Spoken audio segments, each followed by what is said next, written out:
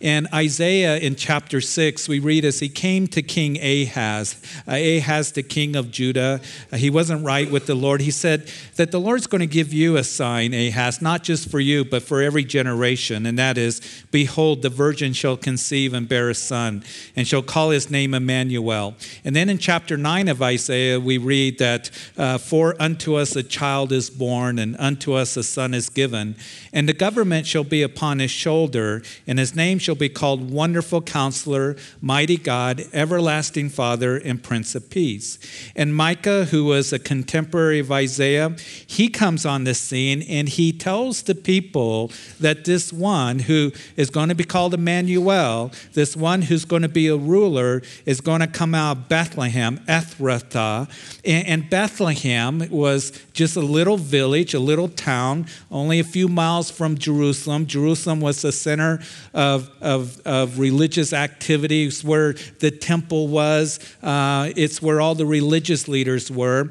And Bethlehem was a little place on the outskirts of Jerusalem. And Bethlehem means house of bread. And Micah tells God's people that the coming Messiah is going to be born in this little town of Bethlehem. And it was small at that time indeed. And that really intrigues me, because here is the Son of God, the creator of the universe. I mean, think about it.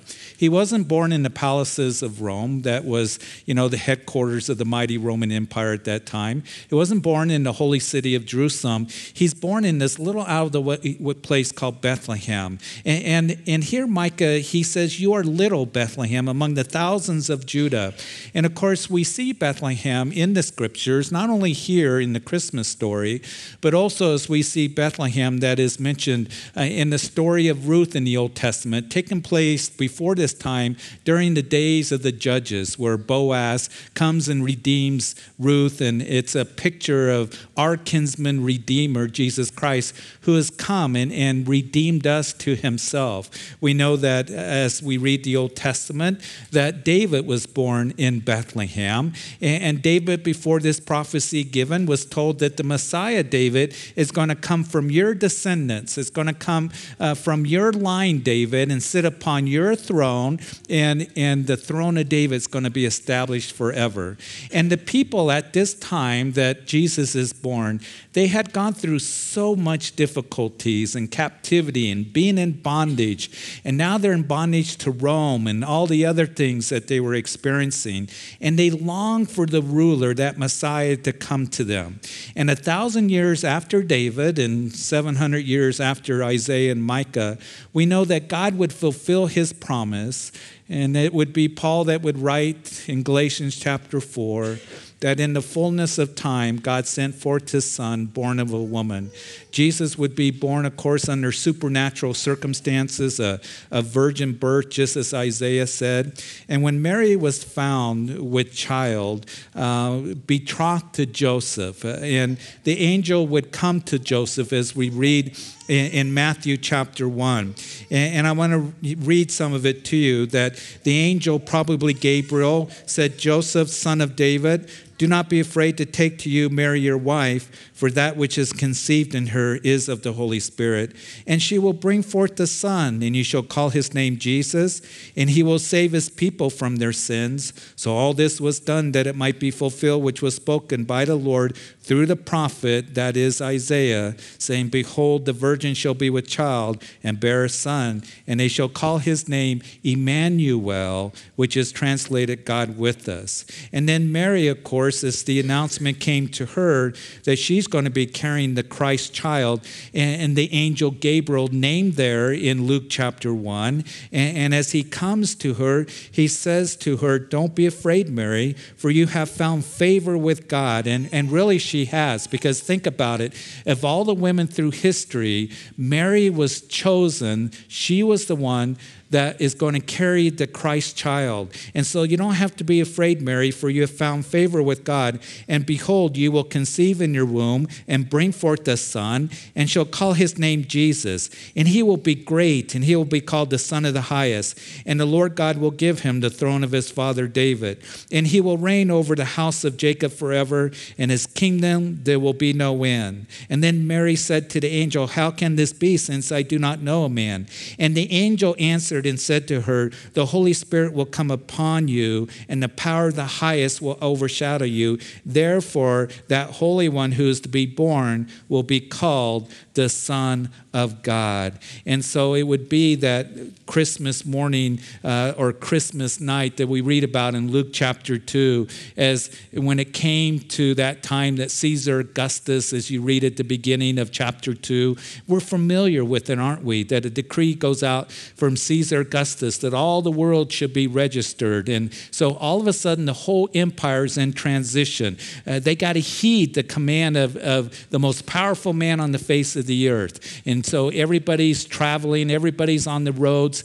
And Joseph, who is from there in Nazareth, his house and lineage is from Bethlehem. He has to travel from Nazareth up north with his espoused wife, Mary, who is, 9 months pregnant, 90 miles all the way to the southern part of the country to Bethlehem to register for this new census, new taxes. And it says that while they were there in Bethlehem, the days were completed for her to be delivered. And she brought forth her firstborn son and wrapped him in swaddling clothes and laid him in a manger because there was no room for them in the inn. When I read that, that's such an incredible, incredible story.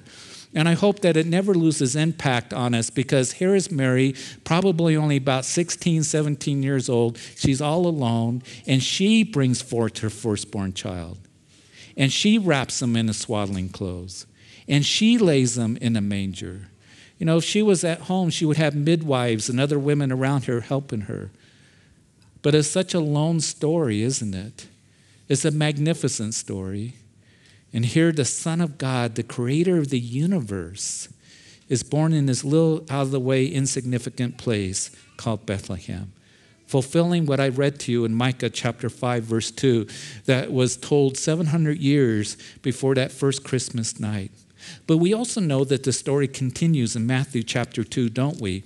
And that is the wise men that come and the magi. Now at Christmas, we hear the stories, don't we? We sing the songs, we have the manger scenes, how there's 3 wise men. And even church tradition tells us their names, Melchior and Casper and Balthazar.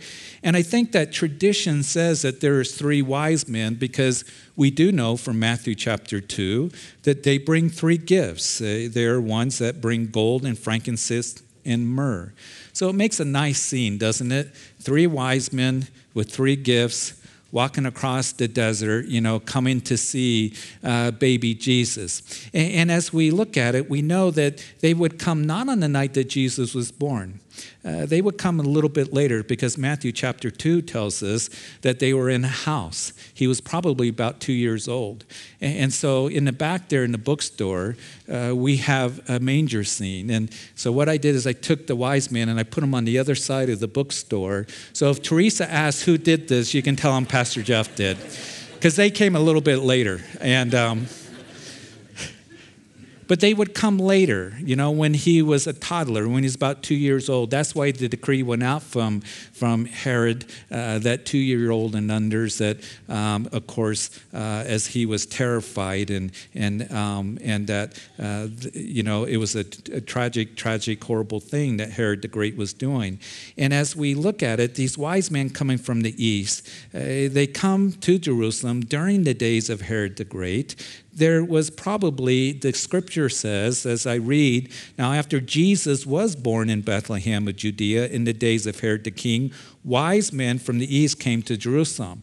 So it's wise men plural. Could have been 2, it could have been 3, it could have been 12, it could have been 100 wise men. I personally think that there was a number of wise men that came because they got the attention of Herod. And Herod says, I want to see these guys. And what are these guys up to? In verse 2, they come to him as in Jerusalem and said, where is he who has been born king of the Jews? For we have seen his star in the east and have come to worship him. So here they are looking for this new king. And we're going to read that when Herod hears that, he doesn't like that. He doesn't like that at all. He's angry, he's upset, he's very troubled at the mention of this one who's going to be the king of Israel, born here. We're looking for him. We want to worship him. You know, there are people that you know and perhaps that are all around us that as our culture gets more antagonistic towards the Lord, they don't want to hear about Christmas. They don't want to hear about Jesus being born in a manger. They don't like the nativity scenes. They don't like Christ being mentioned, and they don't like it that you've traveled to this place to worship him. But as you have come here tonight, you are wise, just like those wise men were, that came and made the effort to be here. Because we know that he's not only the king of the Jews, the king of Israel, he's the king of all kings, isn't he? He's the Lord of all lords, and that's why we're here. We're here to worship him. Now, a little background on these magi, who they were. They were wise men. They were not kings. They're magi's, where we get our word magicians. They were from the east. They were astrologers studying the stars to determine the future. They would also interpret dreams. Wise men in the Eastern culture and ancient days were known for two things. They would look at the stars and interpret dreams. And they also very well could be coming from that area from the east, that area that was known as Babylon. Now, some Bible scholars believe that they are descendants of Daniel's school in Babylon. And if any of us are familiar with the book of Daniel, we know that the Magi, they were high-ranking officials in the court of the king of Babylon, Nebuchadnezzar. And Daniel, when he was taken captive from Judah, taken back to Babylon after Micah gives that prophecy, that he would be trained in the affairs of the Babylonian government. Well, Daniel ends up saving the wise men of Babylon in Daniel chapter 2. Many of you are familiar with the passage as Nebuchadnezzar was bothered with this dream. He comes to the wise men of Babylon. He says, listen, tell me the dream and the interpretation of the dream, and if you don't, you're in big trouble. Well, they couldn't do that. So Daniel says to Nebuchadnezzar, I will tell you the dream, and I'll give you the interpretation of the dream. And Daniel had a prayer meeting that night with his friends. The Lord revealed the dream. Nebuchadnezzar had the interpretation of the dream. Nebuchadnezzar was amazed by it, so he would place Daniel in a place of prominence in the empire. And no doubt these wise men would be familiar with the prophecies of Daniel, as Daniel was there for a long time during the 70 years of captivity.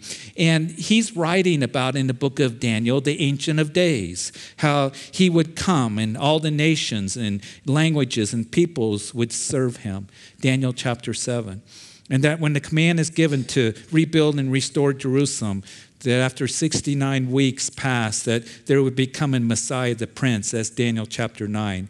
And perhaps these magi were watching the stars about this time, knowing that the King of the Jews would be coming soon.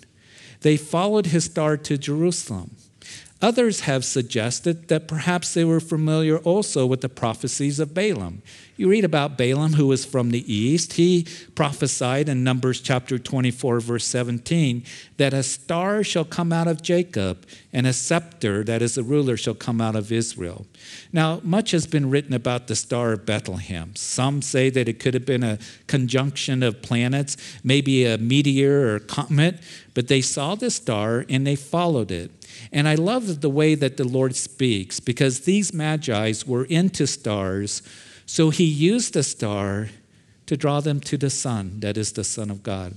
The shepherds that are out there in the field on the night that Jesus was born, watching over their sheep, we know that the Lord sends them a host of angels to tell them that the Lamb of God has been born. And as we read that in the same country, shepherds living out in the fields, watching over their flock by night, and behold, an angel of the Lord stood before them, and the glory of the Lord shone around them, and they were greatly afraid.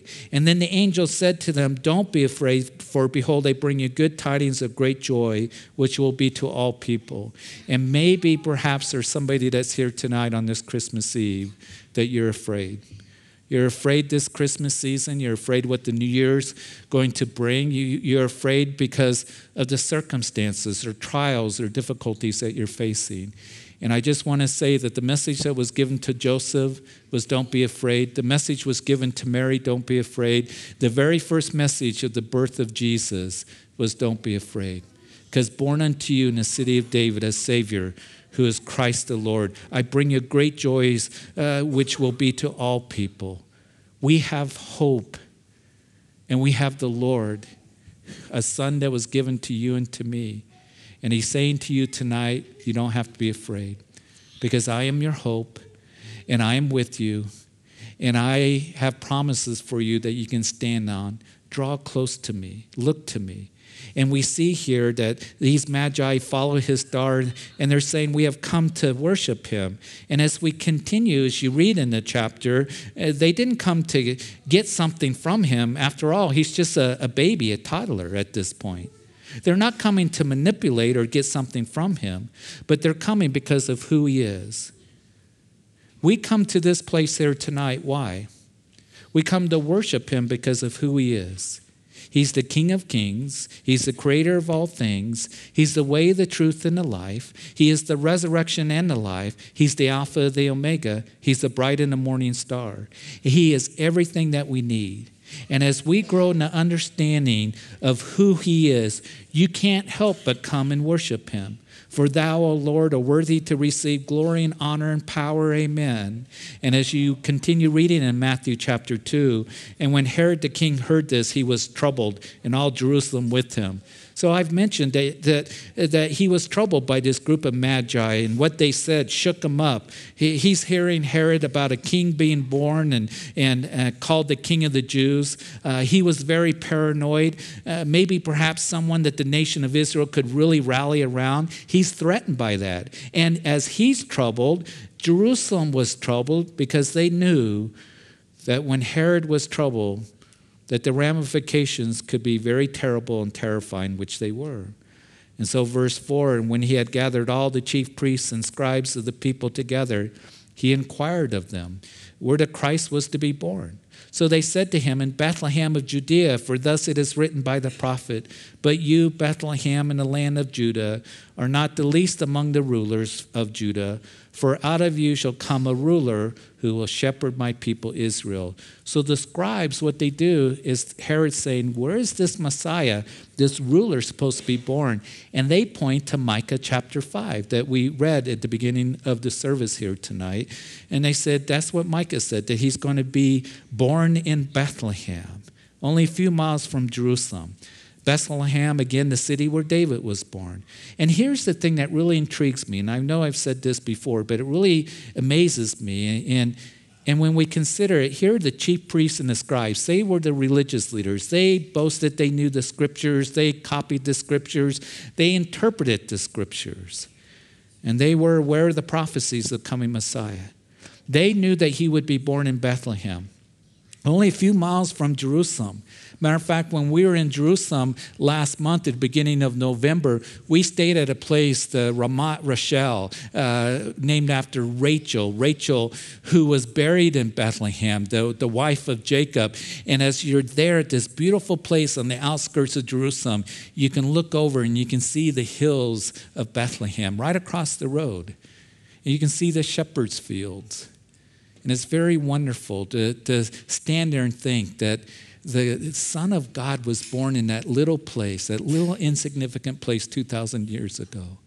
And here the scribes, the chief priests, the religious leaders, they knew the prophecies. They knew what the scripture says. They were to be looking for the Messiah, but yet it didn't even travel a few miles to check it out.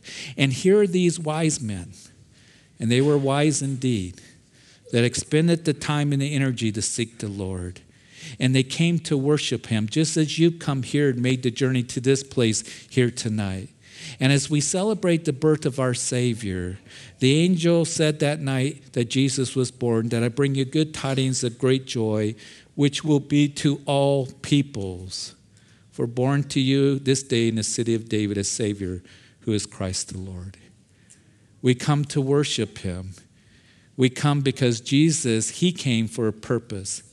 He came for a purpose, even as Matthew tells us that the angel would say to Joseph, that don't be afraid to take Mary for your wife, for that which is born in her is of the Holy Spirit. And she's going to bring forth a son, and you're going to name him Jesus, Yeshua. That is, the Lord thy salvation is what Yeshua means.